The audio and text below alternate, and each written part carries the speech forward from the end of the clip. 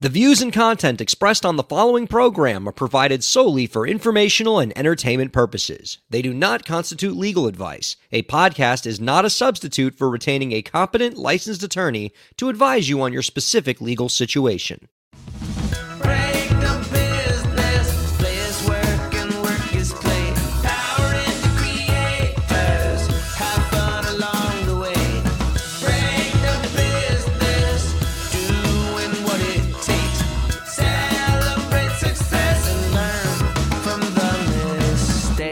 How's it going, everybody? Welcome to the show. It is time for Break the Business, where we empower indie creators and have some fun along the way. I'm Ryan Carella, and it is a pleasure to have you here this week. I'm in a good mood, folks. I'm feeling so good. And for the second week in a row, the reason why I'm feeling so good is sports related. And we talked a lot about sports last week. We were very sportsy last week for a music business podcast. I know some of you probably weren't big fans of that. Our satellite radio home, Slam Radio, was big fans of that because a lot of the stuff on that station is sports talk. And I promised this week that I was like, all right, for this week, I'm not going to get too deep into sports. I'm going to stick to the music industry stuff that I know our audience wants to hear. But then something unexpected happened on the basketball court.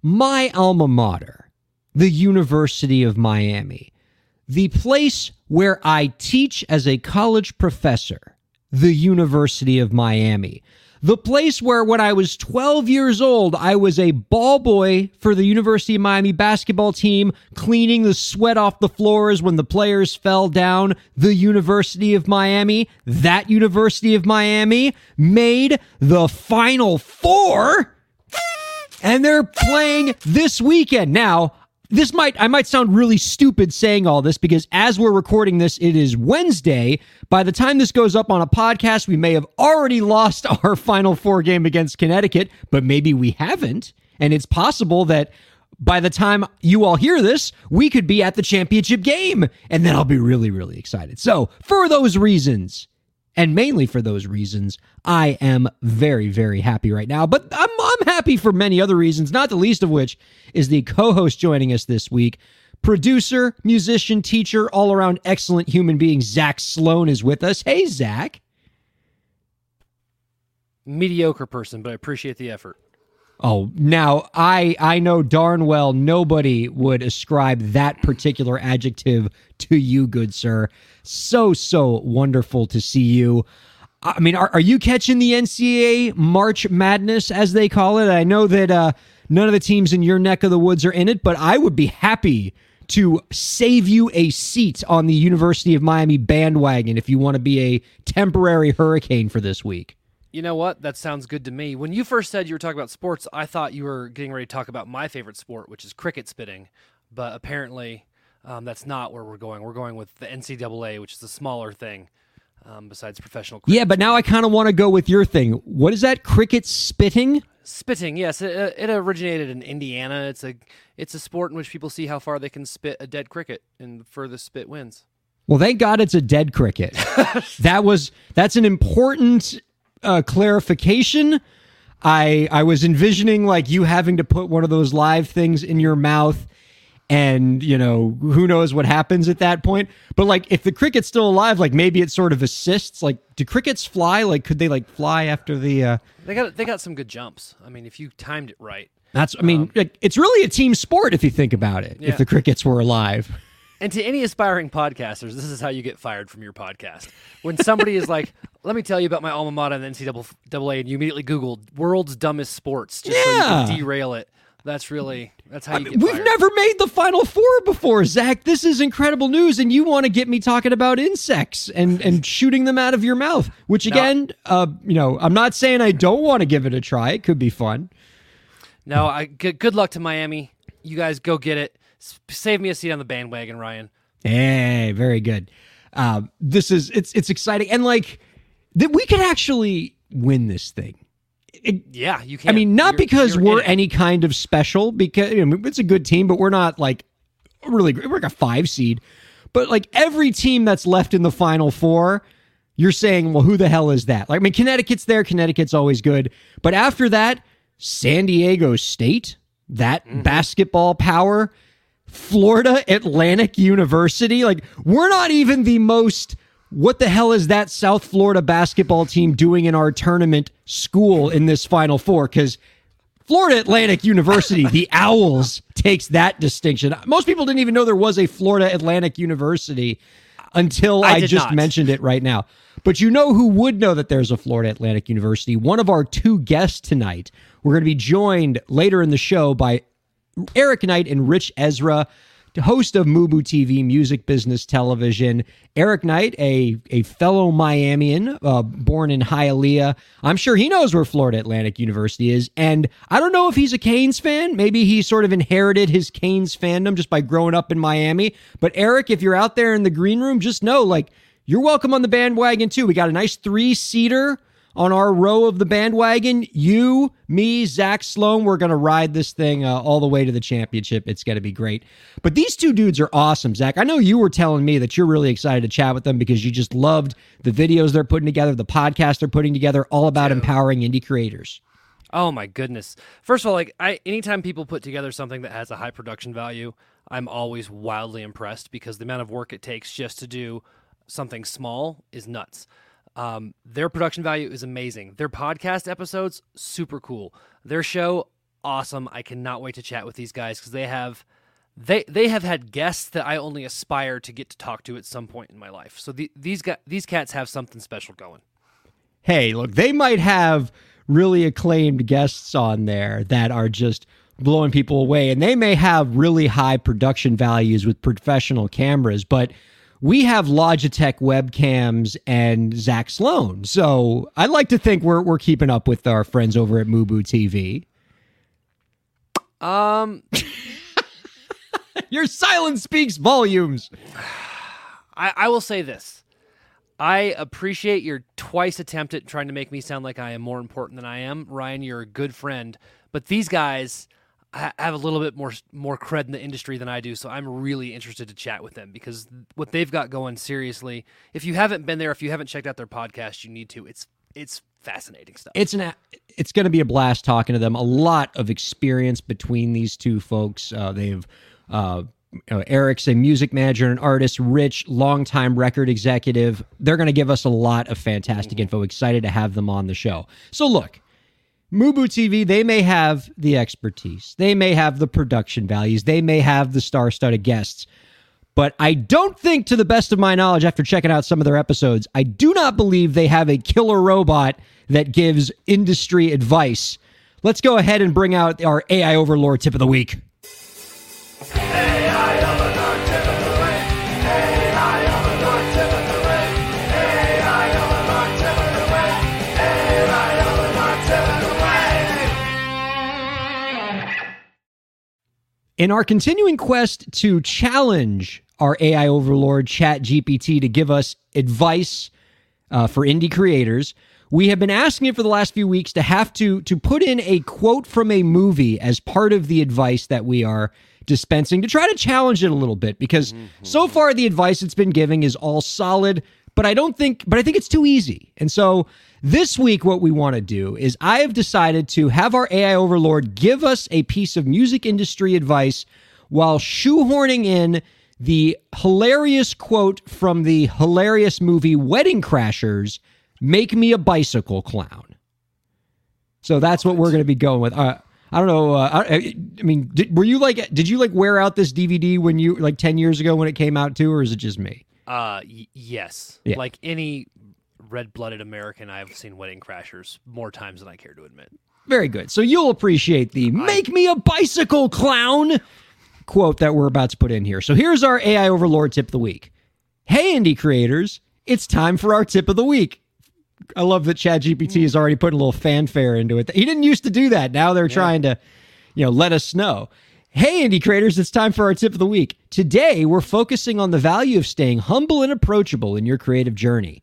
As an indie creator, you might occasionally hear metaphorical requests like, "Make me a bicycle clown," from your audience, and it's essential to understand their needs while maintaining a sense of humor.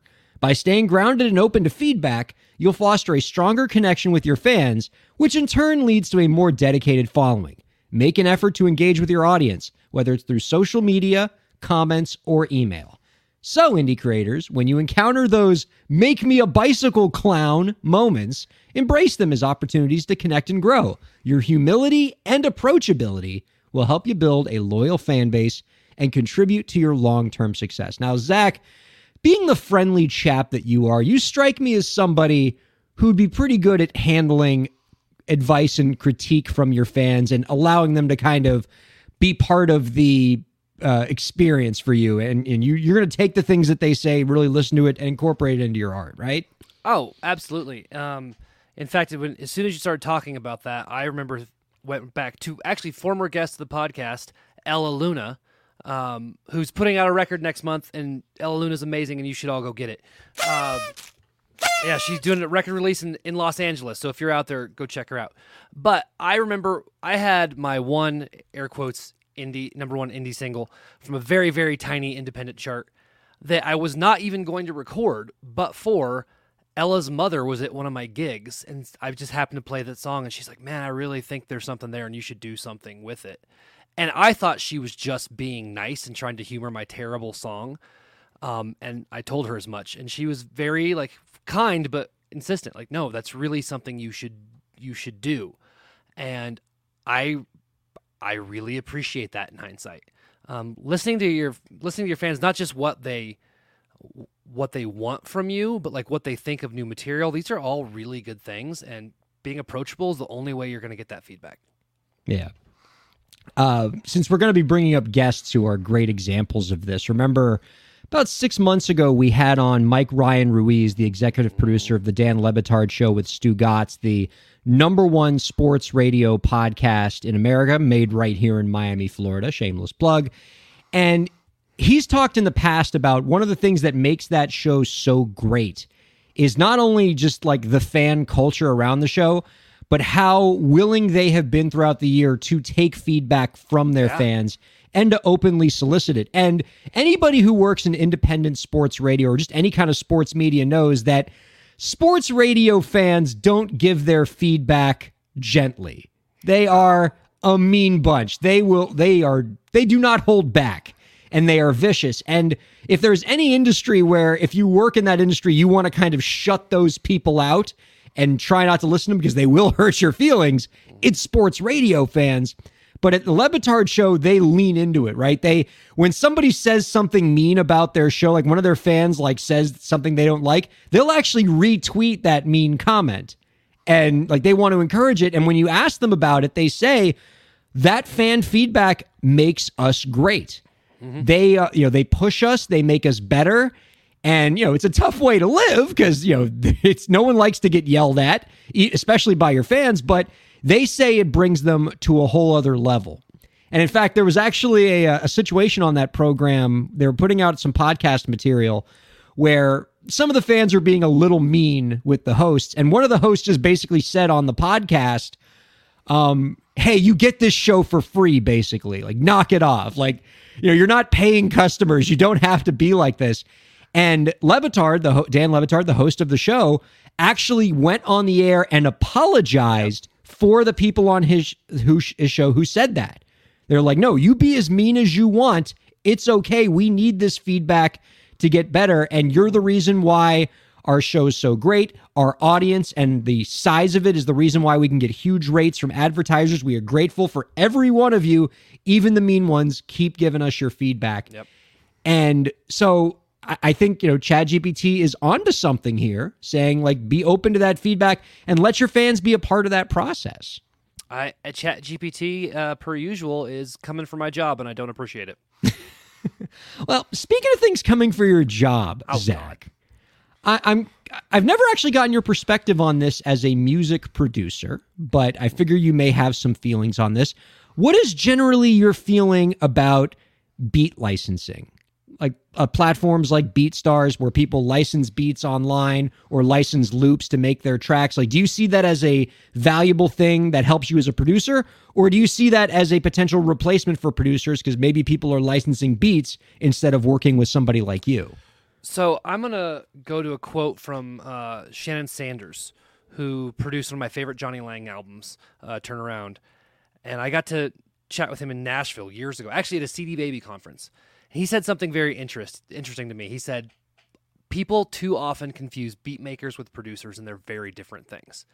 If all you can do is make a beat, then technology is going to get you eventually anyway. The real value in a producer, and I actually think your TikTok where you were talking about, you had the Rick Rubin thing going on, which I thought was hilarious. Oh yeah. But I think a producer adds so much more than just a beat. And so I don't worry about that replacing producers. I would worry about it if I was just a beat maker. But also if you're just a beat maker and you're able to get some of your stuff up on those platforms, that might be good for you.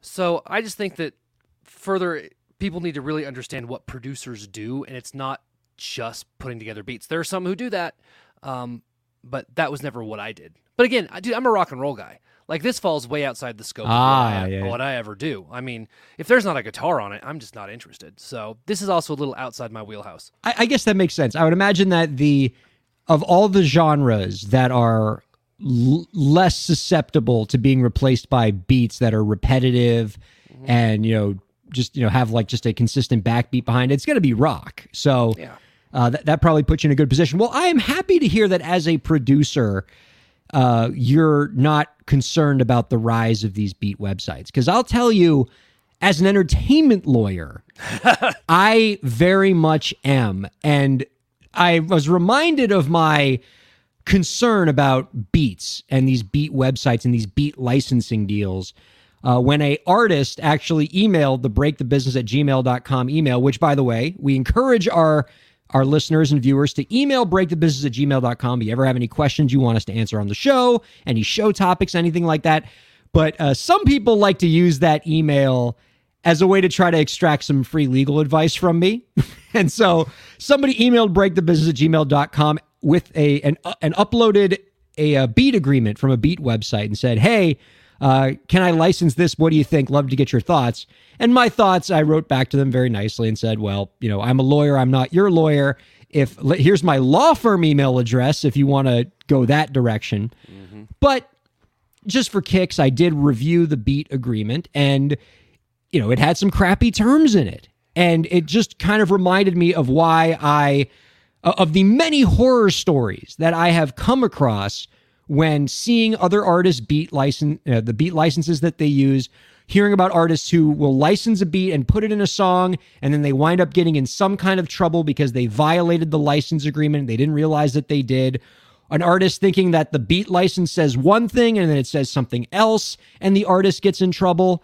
And so I thought for the remainder of this segment, what I would like to do, Zach, is recount the 5 horror stories of beat licenses, like the 5 things that can go wrong. Now, we have a little production behind this, or at least I hope that we do, because in true Break the Business tradition, I have given producer Lauren a completely unreasonable task where not even right before the show, but like during the pre-show music, I sent Lauren a bunch of audio files of like scary dun dun dun music and said, hey, can we load these up for the show? She hasn't had a chance. Like, she's thumbs up saying we're ready with this audio, but I don't think she's had a chance to listen to it or preload it. Producer Lauren, like, how certain are you that this is going to work? We will have noise. The level at which that noise will play will be determined when we play it. Do we want to test drive one of the sound effects here to make sure that we're okay? What fun would that be? We're just going to wing it. Fair enough. All right. So here's what I'm going to do, Lauren, is I will count off like, scary story number 1. And when I give the number, then you go the dun, dun, dun, and then I'll... Oh, okay. We got it. All right. So, all right. I think we're ready now. All right. Let's just do it again. That's fine. So do that every time you ask a question. Yes, this is Scary Tales of Beat Licenses. Oh, we have more than one. Okay. All right. So this is Scary Tale of Beat Licenses number 1. And that is when artists encounter non-exclusive licenses. So not all beat licenses are created equal. Some can be very, very expensive, and some can be quite inexpensive. I've seen a lot of artists be like, yeah, I found this beat. It cost me less than $10, so of course I got it. And the danger is that some of those cheap licenses tend to be non-exclusive, which means that anybody can, so like they can license it to you for you to use it in your song, but they can also, that same website will license that beat to other people to use it in their song as well. And at first blush, you might be like, well, I don't care. Let other people use that beat too. Like I'm all for anyone being able to use the beats as long as I get to use it as well. The problem with that, and it's always the thing that I explain to artists when you have non-exclusive anything, which is that when you have non-exclusive anything, you cannot give exclusive rights to anybody else. So let's say you have this non-exclusive beat and it's a very big part of your song, and somebody like a record label or some massive licensing opportunity comes along and wants to use your song. And you're going to probably have to sign something that says that nobody else has, that your material isn't going to sound like anybody else's material, that your material is not going to infringe on somebody else's material. And so if they put your song on their page, or, a record label starts using your song and somebody else has got a similar beat out there because that beat was licensed non-exclusively, you might get yourself into trouble later. And a lot of times artists don't know the difference between exclusive and non-exclusive licenses. And sometimes the beat agreement doesn't even tell you specifically that it's non-exclusive, and you don't find out until later. So, buyer beware with that first one. Now, our second horror story.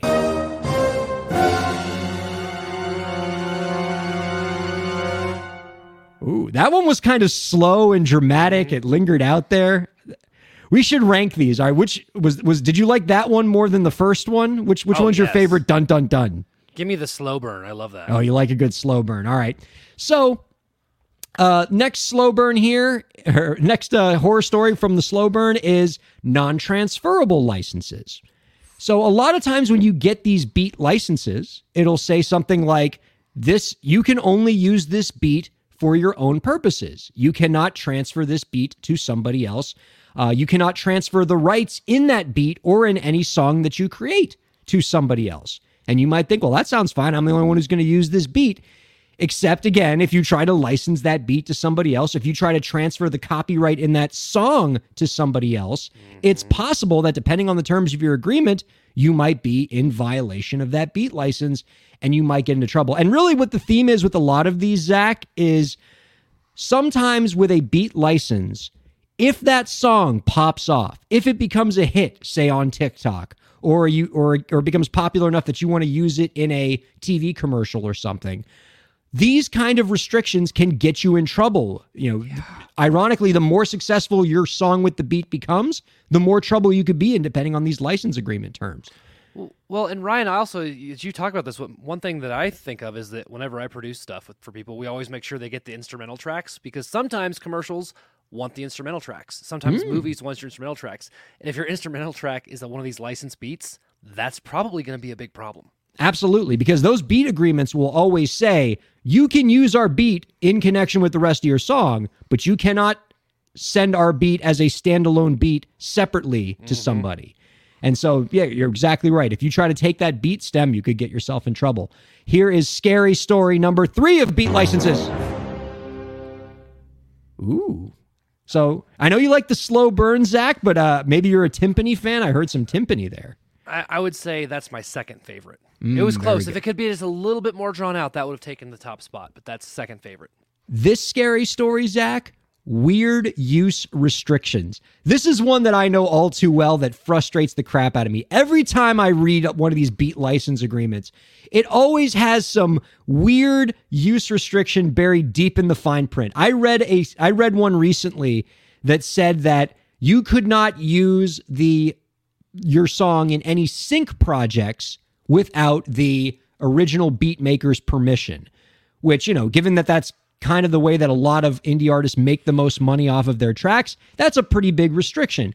Or perhaps the most frustrating one I've seen are the ones that will place a cap on the number of streams that that you can get with the song, as if that's something that the artist has any control over. Right? Like as if the artist can decide, oh, this song starts to become a hit. Like if the song goes viral, what are you supposed to do? Just like rip the song off of CD Baby so you don't get in trouble with your beat agreement? Those kind of terms are basically just traps, right? That is a beat maker trying to get you in trouble. And if you're in the event that your song goes viral, they can then send you an angry email saying, oh, you're in violation of your agreement. Pay me more money, superstar, with your viral video, or I'm going to bring legal action against you. It is really, really dangerous stuff. And, you got to stay away from any beat license that's going to have a cap on the number of streams. Number 4, scary story. I wonder how many of these producer Lauren has. That was kind of middle of the ground. Right? Are you still liking your slow burn? Yeah, give me the slow burn all day. Yeah. So, number 4, licenses that say they're unlimited, but they're not. There's so many different ways that beat licenses will say that their license is like a full license where there's no use restrictions, right? It'll say unlimited license, premium license, and then you think, okay, so unlimited, premium, I can do whatever I want with this. And then you read the fine print, or rather you have a lawyer read the fine print, or rather you don't read the fine print because who has time to read fine print?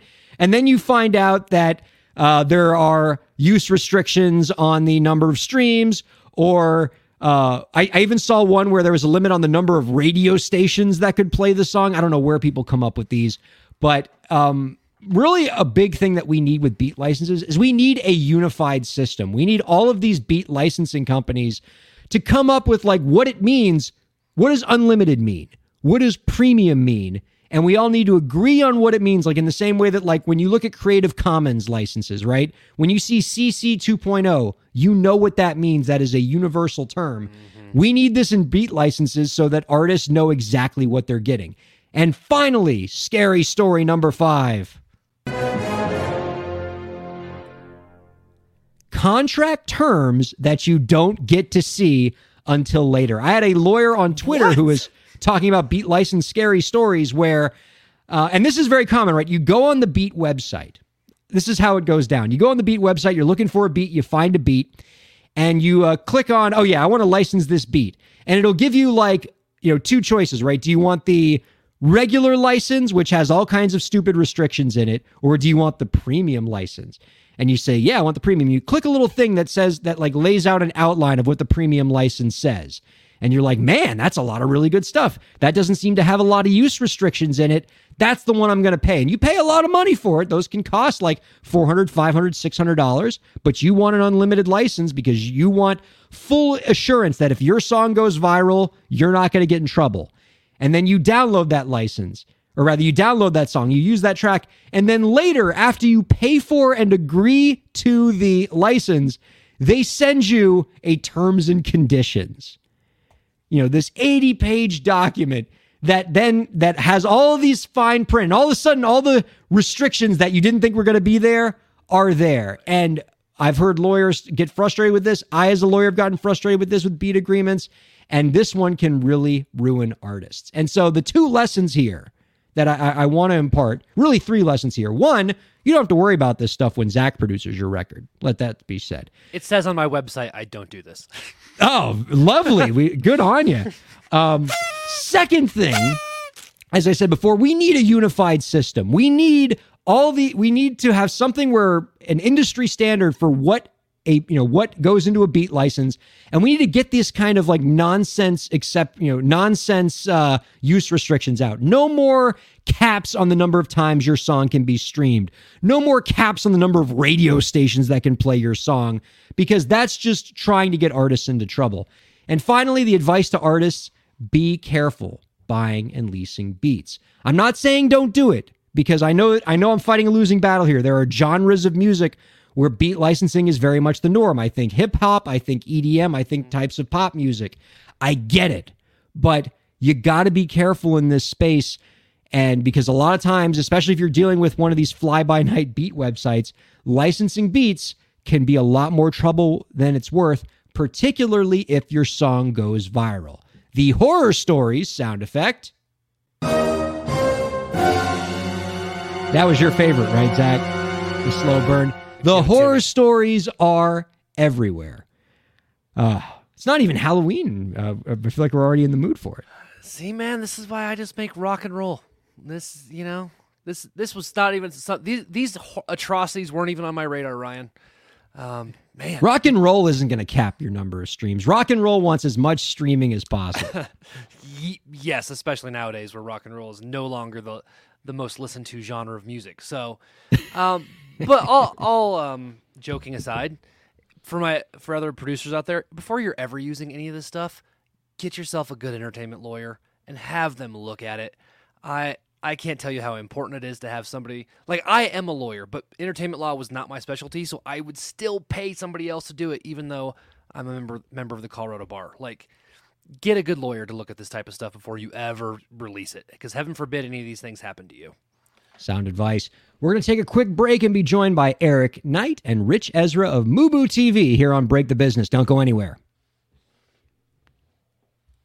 Ryan Corella here. I hope you're enjoying the show, and I hope that you're getting a lot out of it. I do what I do because I care about creators like you. A lot.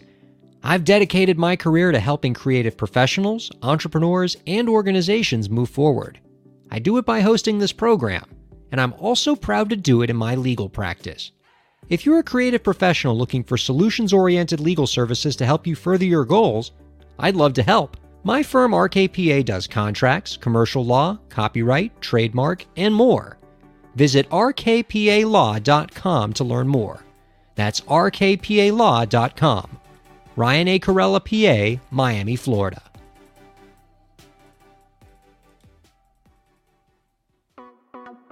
Streaming services for Break the Business provided by LEK Entertainment. LEK Entertainment is a full-service entertainment company offering everything from consultations to full-scale events and productions, including audio and video productions, voiceovers, staged theatrical productions, script and music development, and streaming services. For more information, visit lekentertainment.com. LEK Entertainment wants to help you bring your story to life.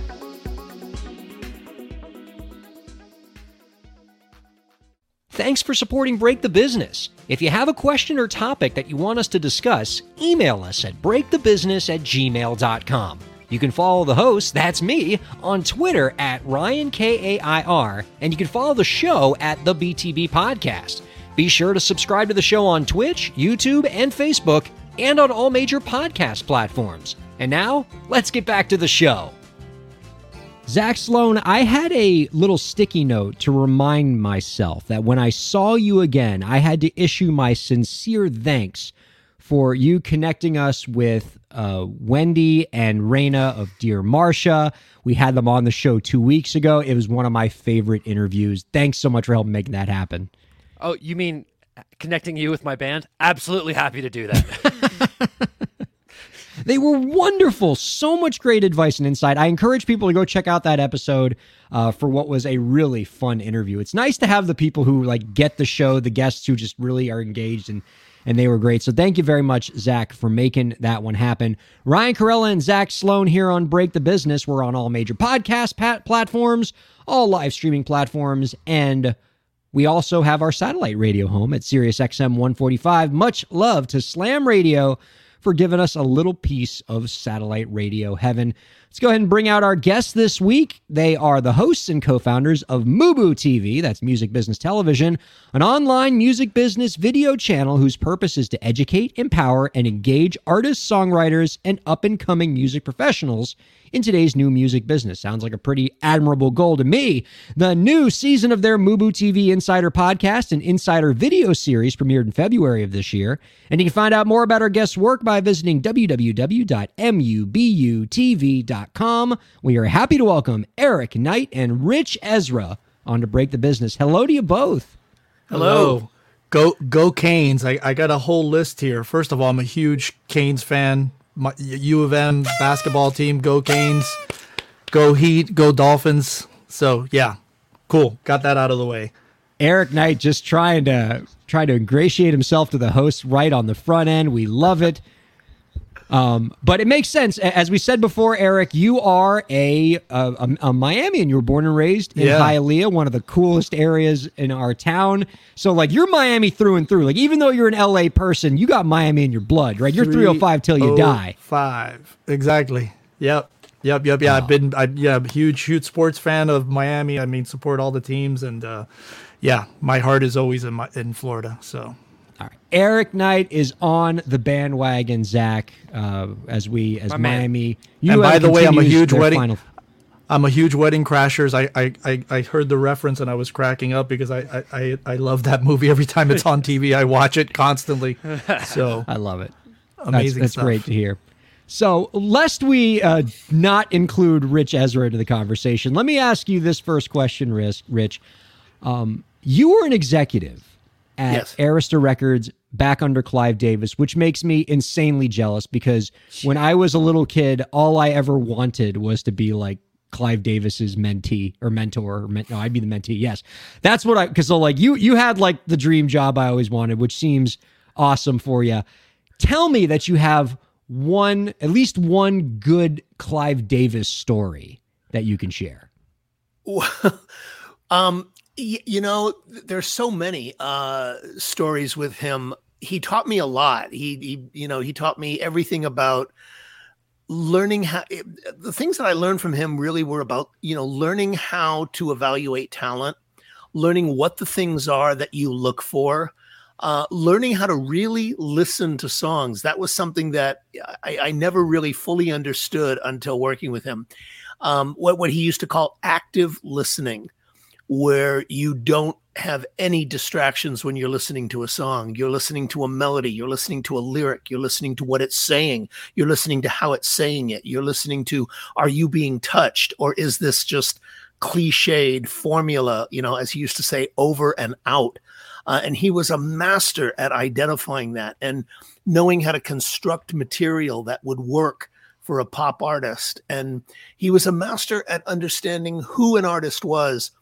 He gave me that sense of, in A&R, of really understanding the difference between people who can go into a club and say, that's a great artist. Seeing a Guns N' Roses or a Whitney Houston, two radically different kinds of acts, and saying, that's a great artist. The difference between that and then knowing exactly the kind of record that you need to make to break those artists. They're two severable arts. And that's really what I learned from him. And that's why he was such a great master at the art of A&R. I mean, he really was a true record man. And there were very few of them in the 20th century. I mean, there was him, there was Ahmet Ertegun, there was Berry Gordy, Chris Blackwell to a smaller extent. Chris went much more on instinct, but those I think were the giants as far as record men. David Geffen used to say, about Clive that, he had the utmost respect for him because he had a totally different skill set than David. And Clive used to say the same about David, that David didn't have the song sense that Clive did or the record sense, but he had unbelievable instincts. Do you have any insight as to where those instincts came from Clive? Because he was a lawyer by training. Correct. I don't think he went to music school or anything like that. Like, I'm sure he had great music sense, but it wasn't something that he trained or honed. Where did this, amazing skill of being to identify hits and hits makers came from? I've always been curious about that. Well, I think it's two different answers. His instincts on talent, I think, were innate. They just came very latent in his life. As you said, he wasn't one of those people who was like, oh, yeah, I knew I was going to be in the music business from the time I was 7. That wasn't Clive. He had no intention of ever being in the music business. He was a lawyer. And as you said, he didn't get into the music business until he was well into his 30s. I believe that the instinct on talent was innate. I believe his instincts on songs it was self-taught. He really learned that skill himself. He taught himself that. And the way he did it was by studying over years and years and years of listening to hit songs. What were the qualities that made them great? What were the qualities that touched him? What worked in terms of structure and time, length, all of those things he taught himself how to do that. So the element on, identifying an act or seeing a band or an artist was, I think, innate, and he just he developed that skill over time. But the thing on songs, which was a different art form, he taught himself how to do that. Unbelievable. That's crazy. Eric, can you tell us a little bit about what motivated you both to start MUBUTV? Yeah, I guess we're both, Ritch has been teaching for 30 plus years, and I think I'm a teacher at heart. I never had really champions in my life in terms of, my parents and friends and stuff of that nature, but not real champions that really believed in what I was doing as an artist and a performer. I've been, touring artist for many years. And our motivation was the idea of taking education out of the classroom.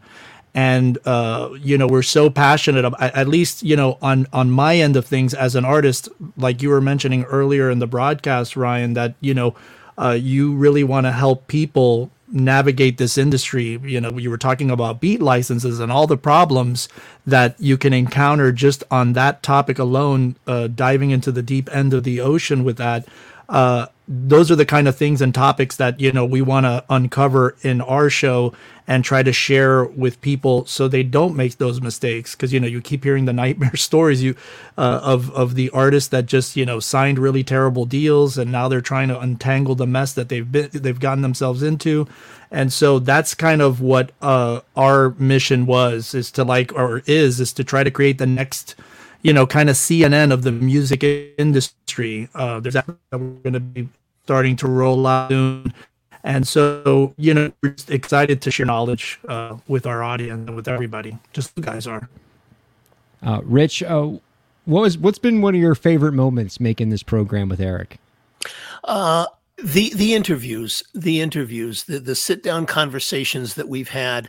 Eric and I have had an immense amount of joy in some of the conversations. I know, like before we started the program, we were talking about the conversation we had with the great A&R executive, John Kolodner. That was a very exciting one. Getting to speak to some of the people. We're both so grateful that people are willing to share this information. And, people say, well, how did you get so-and-so? And how did you get? By asking. That's how, by asking. People will or they won't. Some people don't feel comfortable going in front of a camera. Some people do. I've taught classes for many years at UCLA, at Trebas Institute. I teach at Musicians Institute. There are people in the business who do not feel comfortable speaking in front of other people. There are some people who feel very uncomfortable talking about themselves or about their career. So the people that we've gotten, Ryan, that's been the most exciting part for me in the whole journey, is those conversations, because you learn something. If you're open and you're really sensitive to listening, you really learn something. Even though, I've been in the business for 45 years, you still learn something new from a lot of people. And we're in a business that is going through a radical revolution, a radical change. And, so much of what Eric was just saying about what you had mentioned about, beat contracts and so forth. So, on the bigger meta level, so much of the responsibility today for artists to have a career has been placed back in the artist's court. There are no longer those systems that are all in place that a manager or an attorney or a label or an agent is all going to do it for you. Now, so much of that initial work in making your career go from 0 to 40 on a scale of 100 is up to the artist. So artists need to be educated about how to do that, especially today, because no one's going to do it for you. And would you say, Ritch, that, when you think about what the industry was like back at your Arista days versus what it's like now, is that sort of, as far as you're concerned, the most significant change in the music industry since then? Or are there other kind of huge developments that you think about when you're like, man, things have really changed since I got started in this? It's an aspect of it. I think, one of the great, there have been many significant changes. The greatest change, as I see, in terms of what the business was versus what it is now, is we went from a copy model where we as an industry sold something, a vinyl album, a cassette, or a CD. We went to an access model. And it was the first time in our history where we didn't have an item to sell. And that produced a revolution. And it's my belief that revolutions produce two outcomes. One is the obvious. It produces a change in habits, different habits. The other is far more subtle, and it's far more profound because it's more lasting. And that is that you have a change of values. And that is what the revolution of the music business, of going from a copy model to an access model.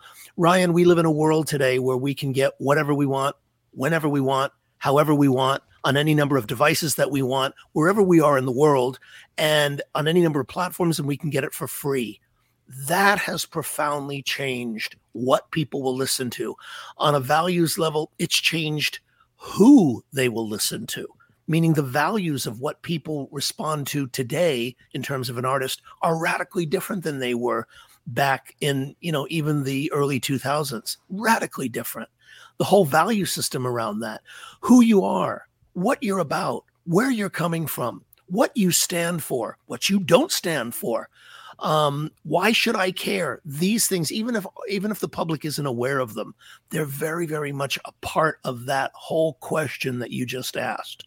And they radically affect the kinds of artists that will have careers and the kinds of artists that don't have any impact, especially today, given the landscape that I talked about. The good news for artists is that there's no more gatekeepers. That's a big difference from the past. Yeah. There's no more people saying, you, Zach, get the record deal and you, Ryan, do not. That's the good news. There's no more gatekeepers. The bad news, there's no more gates. They've all been knocked down. So in that world, you got to ask yourself, well, what's the most valuable commodity? And it's not money or size or power or market share anymore. It's the ability to get someone's attention. That's the most valuable commodity in media. And why? Because you can't buy that anymore. It used to be, I could say, Zach, how big do I need to make the check?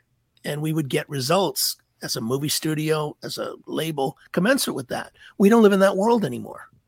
We simply don't. We have too much choice. We have too many options.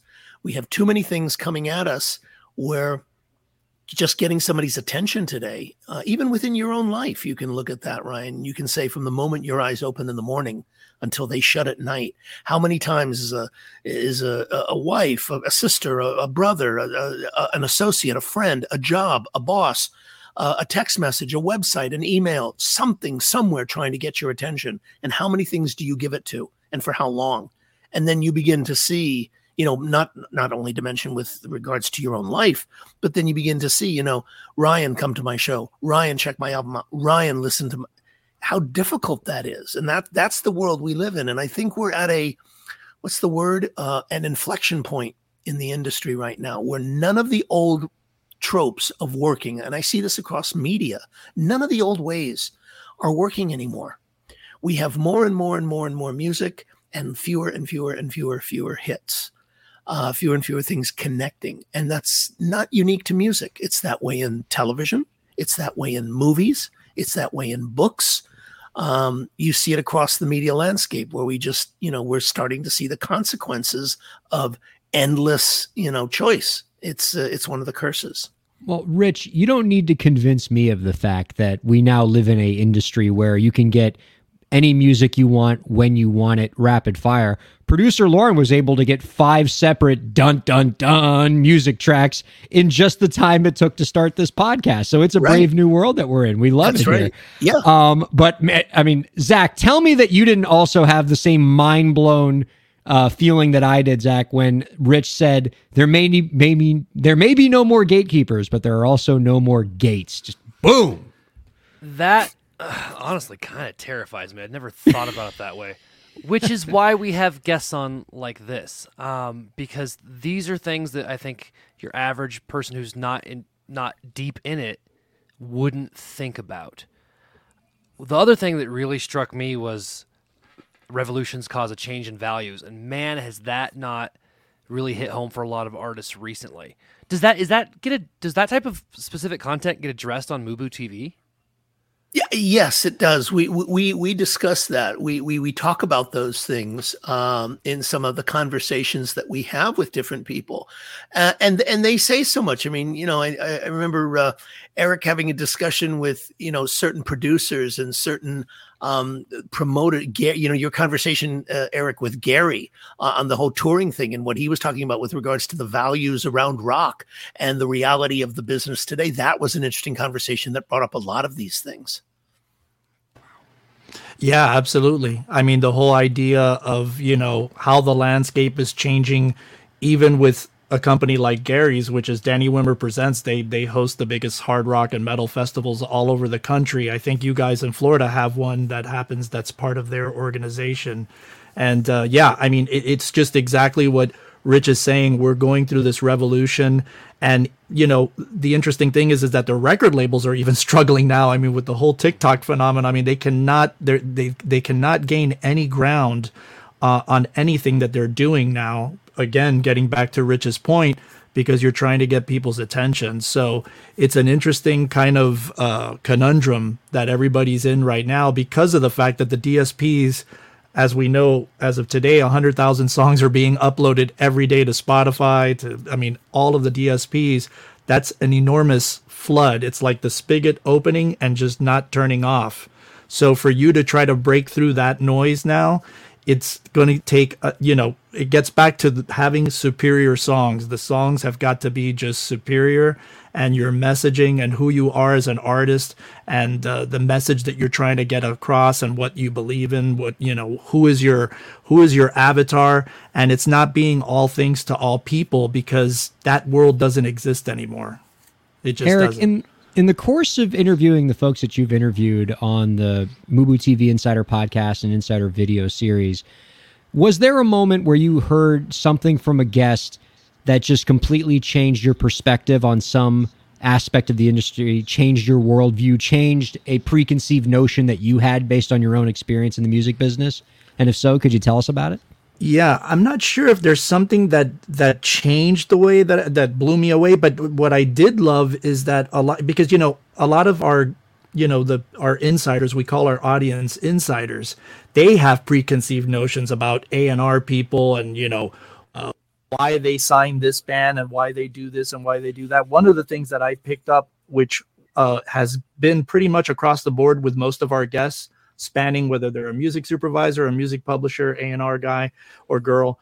And what that thing was, the idea about trusting their gut and, that gut feeling of listening to what moves them, and then in turn believing in that artist and acting upon that and moving forward with a guest. I can't tell you how many, people in that world that we've discussed that talked about the whole idea of like, I'm basing everything on my gut, not because they had 1 million followers on TikTok or Instagram or whatever, because that's another preconceived fallacy that people think, because they have a lot of people, they're getting signed, and it couldn't be further from the truth. They're signing acts that don't have any social media presence, because the record labels, as Ritch has said in the past, what they're really good at is becoming amplifiers. Once an act is at a certain level, a label can come in and completely take that from point A to point Z, like overnight. And so those were one of the things that I picked up on, that a lot of the people that are in the world that, you guys interview and that we interview here on our show, is that they base a lot of their stuff on their gut. Wow, that's powerful. Ritch, can you tell the viewers and listeners a little bit more about the upcoming season of MUBUTV, the Insider Podcast, the Insider Video Series? I know it's already started for a couple months now, but you got some great episodes coming everyone's way. I would love to hear more about it. Yeah, we release a episode, a podcast every week, and a video episode every week. We put a podcast out every Tuesday. We put a video episode out every Wednesday. We've interviewed executives like John Kolodner. We've interviewed executives like Michael Alago, Don Passman, who's a world-renowned music attorney. We have, up and coming, we have, Toby Wright, who's a very famous hard rock record producer, airing this week. Eric did a wonderful interview with him, got into his whole philosophy. Upcoming, we have, who are some of the people, Eric, that we have coming up over the next couple weeks? We have Sass Metcalf. Yeah, Sass Metcalf, president of Cobalt. I'm trying to think of some of the people. My God, it's been such a blur for me. Sabrina Del Priore, who's Sabrina Del Priore from Paramount. Paramount Studios. They run the empire of Paramount Plus, CBS, MTV, all of the streaming services, BET. She's doing, music strategy for all of those. So that was a really interesting conversation. That's coming up. Who else do we have? We have a lot of music supervisors. We have Andy Ross. That we just did. Who's a great music supervisor coming up, talking about, the whole role of music supervisors, how that's changing, and about, their struggle right now for union representation as a profession. So that's a great one that's coming up. Who else do we have? We have A&R people from Andrew Grant from Atlantic Records. We have also Johnny Minardi from Elektra A&R coming up well too. Yeah, VP of A&R from Elektra coming up. Yeah, absolutely. So there's a lot of great ones coming up in a lot of different areas. We also have a lot of international people, Ryan, who talk about, Eric did a wonderful interview last year with a guy named Tej Brar, who is really making inroads on the whole live scene in India. That's going to be an enormous music market. They have the whole technological aspect down, and now they're really making inroads into live performance in terms of opportunities for artists outside of America. So that was an interesting one. We also did one with Vikram Meha, who's the head of the Indian Music Association. We just did that one last week. So those are just some of the episodes that are coming up and some of the areas that we're going to be covering. You bring up an excellent point about India. I read something on Twitter recently where somebody said that 10 years ago, 200 million people in India had access to the internet. Today, that number is 800 million. Mm-hmm. So when you think about what that means in terms of the number of consumers in the music industry and the increased economic power that country is going to have, it's going to have a lot of influence on what the industry looks like going forward and create a lot of opportunity for creators. Very, very exciting stuff. You can find out more about our guests' work and check out their programs by visiting MUBUTV.com. That's MUBU TV.com. Our guests have been Eric Knight and Ritch Esra from MUBUTV, the founders and co-hosts. We've had a fantastic time. Gentlemen, this has been an absolute pleasure. We're big fans of what you do. Sure. And before we let you go, we'd love to get each of you to answer our final question. We'll start with Eric. Eric, do you have any last tips for the indie creators out there to help them move their careers forward? Well, I think, never give up. It's a roller coaster ride. I can speak for it myself. I've been a musician all my life, and it's a roller coaster that we're going through. And I think other tips that I would give is, start assembling your team early. If you need help with songwriting, start hooking up with songwriters and start writing and becoming, a master of that, because that's really without the great music, you don't have anything. And I think it's just assembling that team of believers. That's not mom and dad, but people that are actually doing this. And I think that's going to go a long way. Ritch Esra, same question. Yeah, I believe that, I believe that the artist of today has a great opportunity to have a career independent of labels, independent of a lot of aspects that were not possible in the past. However, I feel that in order to do that, there's got to be a commitment to learning about this business. And I will say, as an educator for the last 40 years, it has never been easier to educate yourself than today. You don't have to leave your home. It will all come to you. The information is out there. YouTube is out there. The publications are out there. They will come to you. Please start reading. Start becoming aware and educated about the world and the business that you want to make your career in. And I say this to people who are serious about a career, not a hobby, Because music, as you know, Ryan, music can be a wonderful hobby. And we know a lot of people that have music as a hobby, and that's great. But if it's to be your career, if it's really to be where you're going to make your living in it today, you have got to learn about the business that you want as your career. No one's going to do it for you. And as Eric says, the more you do that, the more you will attract a great team. And you will learn by doing this, you will also learn who the real people are out there and who the people that are not so real, because you'll have known, because you'll have done that work. It's like, you, Ryan, who the good attorneys are, because you are one and you've been on the front lines of that. So you can smell that kind of, inauthenticity when you encounter it. I think it's the same thing for artists. Educate yourself. It's never been easier to do, and you don't have to leave your home, but you do have to do the work. That's the crucial part, is do the work, and the career is there for you.